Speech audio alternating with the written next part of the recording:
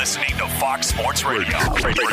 The Houston Texans fired David Culley. We're starting right there, baby. All right, let's do it. There. Because we got an insider. So you were in Houston for over 10 years, right? Yes. And you were at ESPN there in Houston. And eventually you were in the drive time afternoon drive, as they say. Over the course of that time, had on average the highest rated show amongst the sports shows. So a lot of success down there. But you were not beloved by the Texans. Now, I tend to just give facts. I don't tend to try to editorialize. Is for at one point you had for the Texans, and tell me if this is correct or not.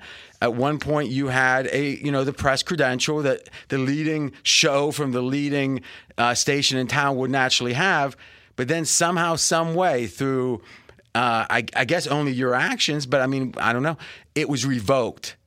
It was revoked. I agree with everything except through my actions. Okay, I mean, most people don't think they are wrong. So, but that tells me you're a straight talker, that you weren't saying necessarily nice things about the Texans. Rarely did I say nice things about them. Okay, so this surprises me.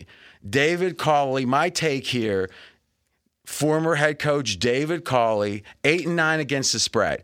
Now, when you go 4-13 and lose by 10 points a game, and you go 8-9 against the spread, and literally ATS margin was plus 0.1. So they actually covered the games by more than they lost, even though they lost an extra one against the spread.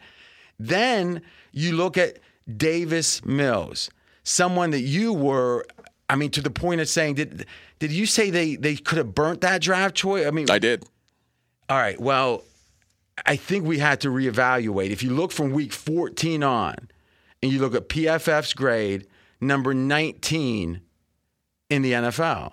Now, you could say, well, what's week 14 on? The guy's a third rounder. The guy, it was a project, and he had a stint, and then Taylor came back, and then 14, 15, 16, 17, 18. That's not, that's more a handful plus of games. He is almost average. And you know what? We can look at it when you're answering your question, but I think during those same weeks, none of the rookies except Mac Jones, I think, exceeded that. I'm thinking of the 6 rookies, the 5 first-rounders and him, I think he's going to be number 2. And if so, doesn't Culley get credit for that? Thoughts? I think he does get some credit for that. Was it like a crumb cake on the way out the door? What did he get? Well, he didn't get anything out the door except the remaining money on his contract. But I still don't think Davis Mills is an NFL quarterback. Well, I mean, if you're 19, that means you're about average. And he was trending up. He had one good game after week 14. True. It's fundamentally true. Well, I mean, what did the word fundamentally I mean, mean? it's objectively true, I should have said. Okay. So let's do this. Let's set Davis Mills aside for a second. What we can have research do is I'd like to see the game by game, 14 onward, and I'd like to see each game, and I'd like to see the QBR and the PFF grade. You continue, though. David Culley was a bad hire when they hired him. He's a guy who's never been anything more than a position coach in the NFL. Okay, now everyone's got to have a first job. Sure. Most guys, for a head coach is good. Bill Belichick once wasn't a head coach. Most guys become a coordinator somewhere along the way or something, and it's steps. Well, I mean, maybe, but in general, especially with these offensive players or coaches, oftentimes you'll see that they're coordinator in name only, like under Andy Reid. Like Peterson really didn't call plays, right? And he won a Super Bowl. And now we can look at, we don't want to talk Nagy necessarily, but I think in general that you're right. But look at Staley, 1 year as a coordinator. So, but Houston wasn't paying a lot of money. They were paying, he was the lowest paid coach in the league. Yeah, so I think considering that they went budget, he did pretty well. I don't disagree. Okay. Again, this is not to say that they made the right hire or they made a real NFL coaching hire, but with the roster they had, knowing they weren't going to be good, that's what they did. But now you're firing him after 1 year. This is just another example of what bad organizations do. You've mentioned before the Steelers having 3 coaches basically in your lifetime. Since 69. Yeah. And now the Texans are firing guys after 1 year. This is what the Giants, 3 times in a row, they've had 2-year head coaches. This is what bad organizations do, and it's hard to get out of this cycle once you've gotten into it. Now, let me pose the following. So how bad do you think Houston's is as an organization? They're the worst organization in football. All right, the worst. And 32 of 32. Now, what makes you feel that? They have a dopey owner. The owner died. He put his son in charge. Did you see his ACT score? I mean, no, but I've met the man. Trust me. Wow. This is when Bob McNair died. Did security rush up when you talked to him? No. When Bob McNair died, his son is who the company was left to, and he's not the most competent. Okay. And that was a sense that I had when the father passed away. I read through the I'll say quote unquote resume, and it wasn't impressive. It felt like a very classic, rich, and again, I'm looking at it from a distant perspective, but it looked like a rich man's son's resume. It's like Roman being put in charge on Secession, is what it's like. Okay. How many episodes have you seen? I just saw where they tried they tried the vote of confidence and failed. That's where I'm at. Okay, so I think Roman is probably much brighter, but okay, fair enough. For those that don't watch Succession, great show.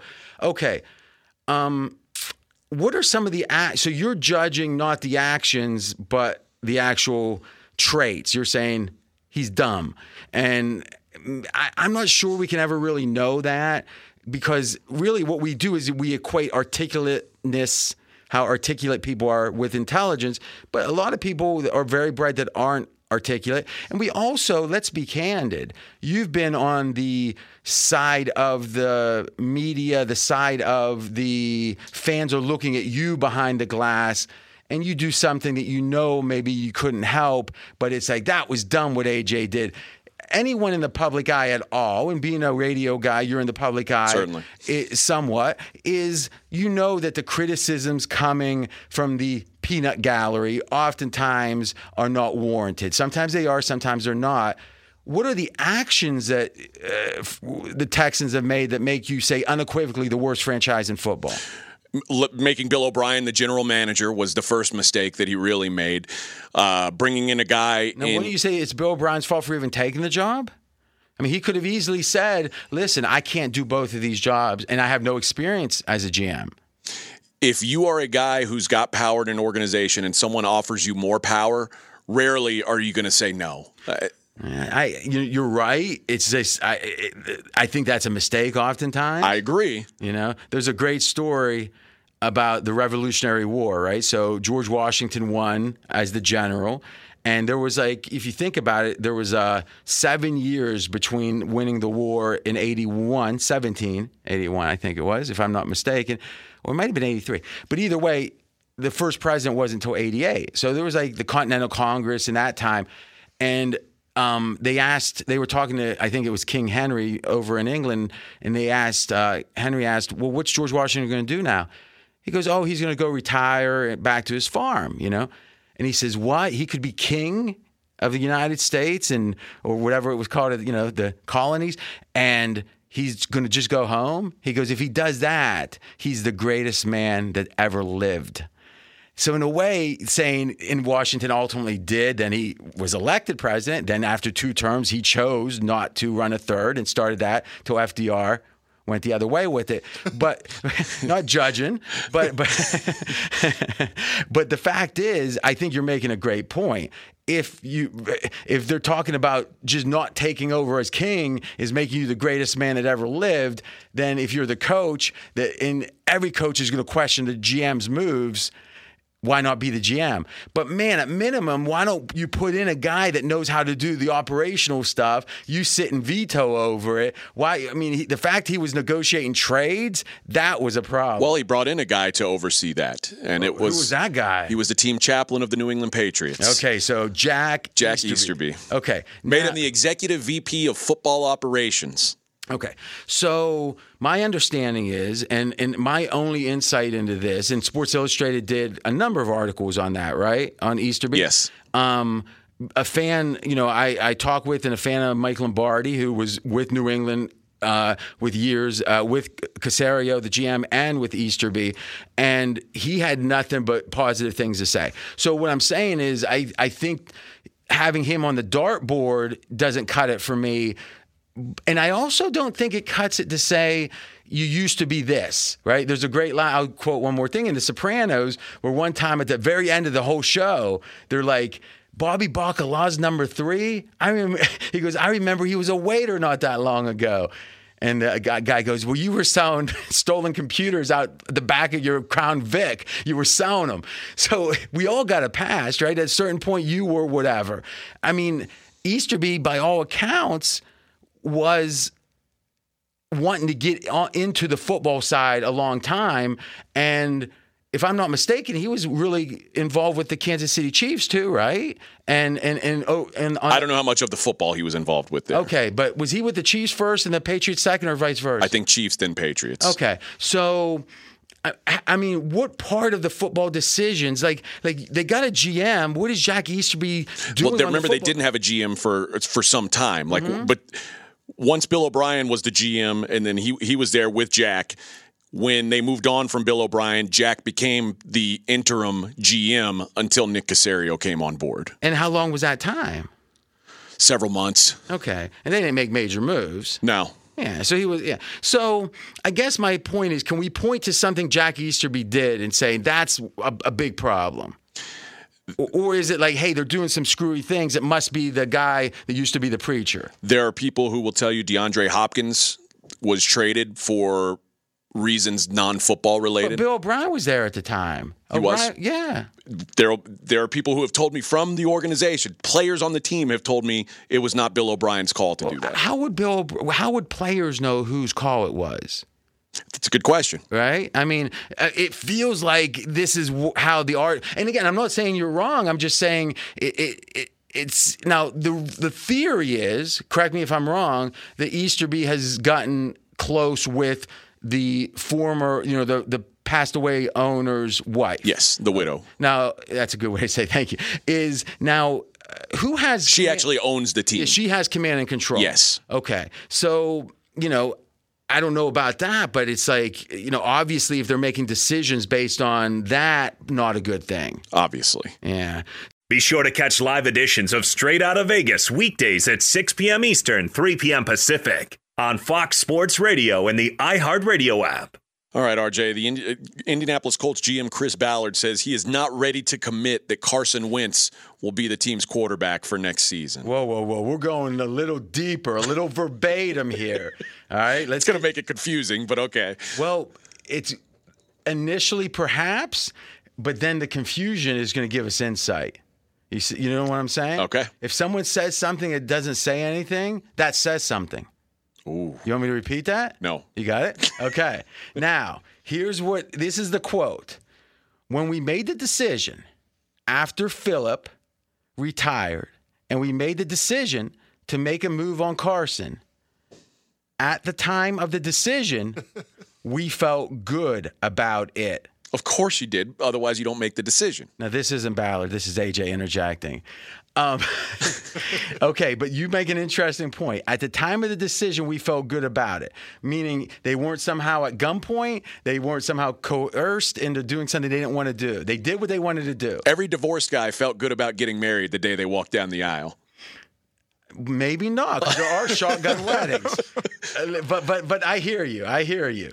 Okay, but I think the point's been made, but let's just say it playing without, flat, is he has not said anything yet. One more time, when we made the decision after Phillip retired and we made the decision to make a move on Carson, at the time of the decision, we felt good about it. At least he didn't say the decision. And I still don't regret the decision. Oh, wait, that makes sense. But then it says, at the time. What in the hell does that mean? I still don't regret the decision. Did he mumble it at the time? I mean, so really, if he's saying if he could go back in time and only know what he knew at the time, he'd feel good about it. He'd make the same decision he did at the time. Yeah. And he might still be here wondering what he's going to do next year, but he... Okay. But then, sitting here today, outside of my time machine, just so you all know, I won't make a comment on who is going to be here next year. Now, wait a minute. That's even worse than I thought. He's not saying who's going to start. He's not saying, are we going to bring in a real competitor for the spot? We won't say who's even going to be here. He might be banned from the state of Indiana. Carson Wentz. Carson Wentz, who finished top 10 in QBR this year.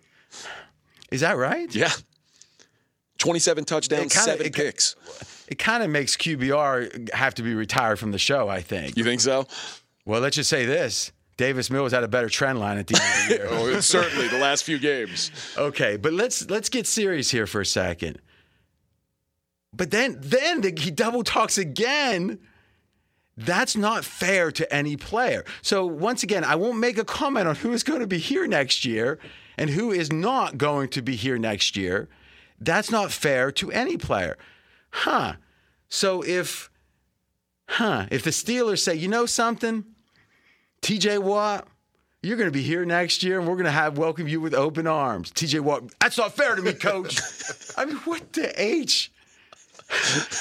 I mean, this guy, you know what he reminds me of? First of all, let's make something straight. Chris Ballard is one of the most popular GMs in the media. Is well respected. A buddy of yours that you used to manage in Houston is like very good friends with him. Yeah, a scout for NFL Network. Yep. Lance Erline. Yeah, and Colin talks about him a good bit too with his insights, Lance. So, and Colin knows Chris Ballard also, and seems to be fond of him.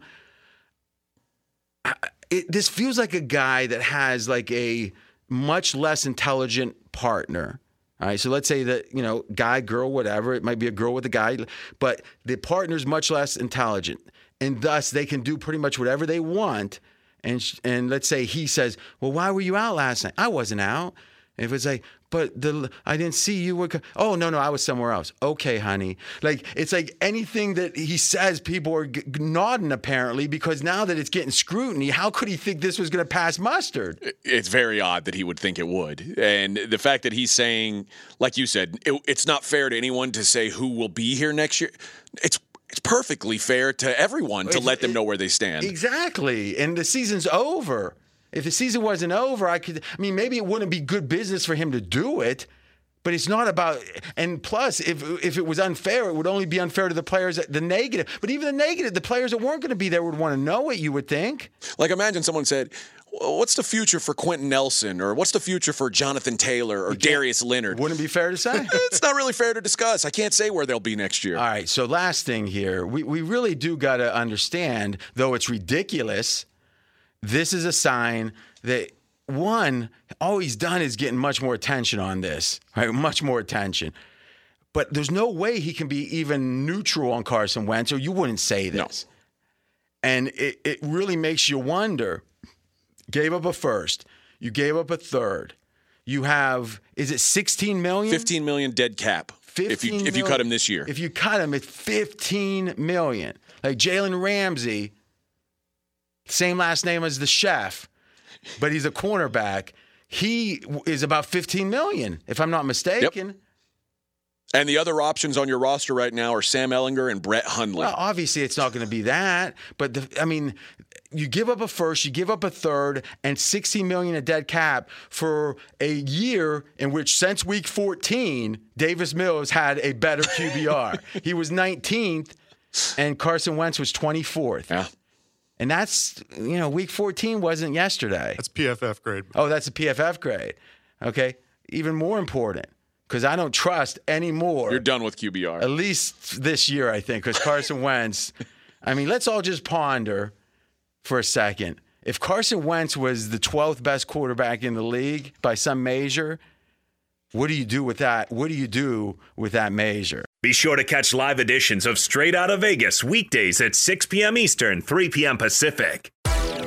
Hey, this is Jason McIntyre. Join me every weekday morning on my podcast, Straight Fire with Jason McIntyre. This isn't your typical sports pod pushing the same tired narratives down your throat every day. Straight Fire gives you honest opinions on all the biggest sports headlines, accurate stats to help you win big at the sportsbook, and all the best guests. Do yourself a favor and listen to Straight Fire with Jason McIntyre on the iHeartRadio app, Apple Podcasts, or wherever you get your podcasts. I'm going to give a game, I'm going to give a prop, and you're giving a prop. Let's do it. And tomorrow, we're giving 2 sides. So you're going to have 5 best bets at minimum for this weekend. And I'm betting every one of them. I'll start first with my side. Then we'll go to AJ's prop and then my prop. The New England Patriots +4. Why is this? Okay, home field advantage is 2.5. In division, 2 is going to be high. So let's call it 2. So that means that Buffalo is better than New England, at least based on this line, by a significant degree. Because to get to 2 to 2.5, okay. But to get to 3 is gigantic. To get to 3.5 is gigantic. That's the most key number in the NFL.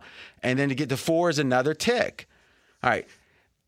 What's the case that the Bills are better by that amount than New England? I'm not sure there is one.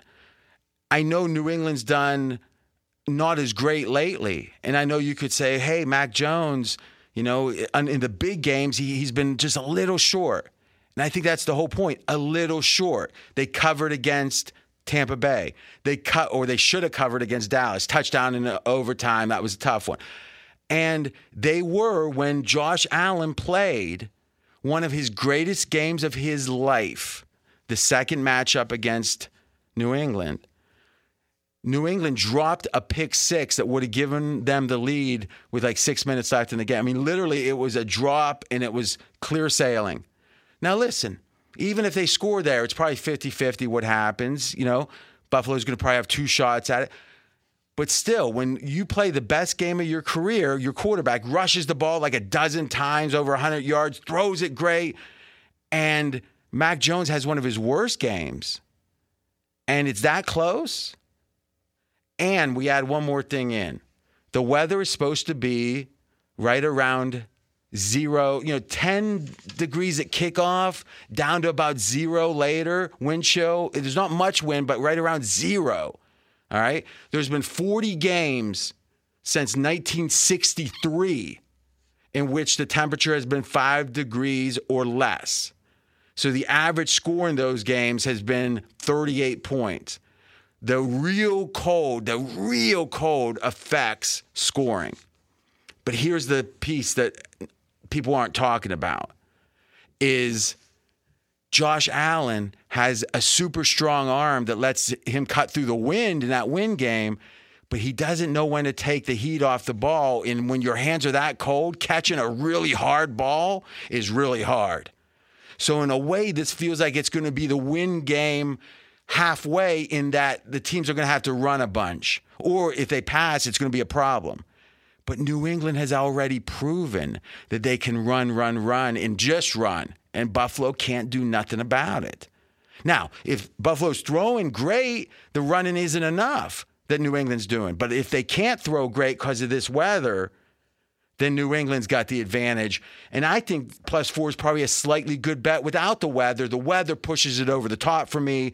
Best bet, New England +4. My early best bet. AJ, your prop. My prop sort of tails off what you were just saying. Damian Harris, Patriots running back, over 55.5 yards. 214 yards on 28 carries in the first 2 matchups with the Bills, over 7.5 yards per carry. And that's important because Belichick sees certain things against certain Ds, and who he runs, it's not always going to repeat, but that's a good sign that he got so much usage in those prior games. Yeah, and as you said, I think the game script will mean the ball's going to be on the ground. When you say game script, what do you mean by that? I think if it's a close game. What do you mean by game script? As long as the Bills don't jump out to 28 points. What is game script? The way the flow of the game is directing the way you call plays. Okay.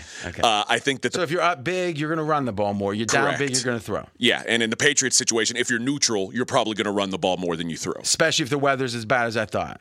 All right. So repeat that one more time. Damian Harris, over 55.5 rushing yards. My second best bet is a prop.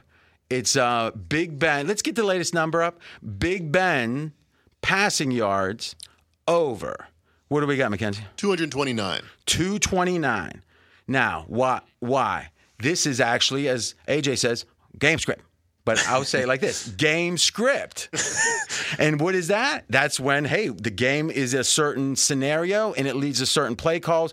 Well, you know what we know about Big Ben is this is probably his last game, especially if they're behind. And he's a warrior. And what happened in the Cleveland game in the playoffs last year that could have been his last game, he threw for over 500 yards in a game that they got down big in. What did they do against Minnesota? He threw for a bunch of yards. What did he do against the Chargers when they went down? He threw for a bunch of yards. Big Ben will go out with his boots on. They'll probably fall behind over passing yards. Big Ben,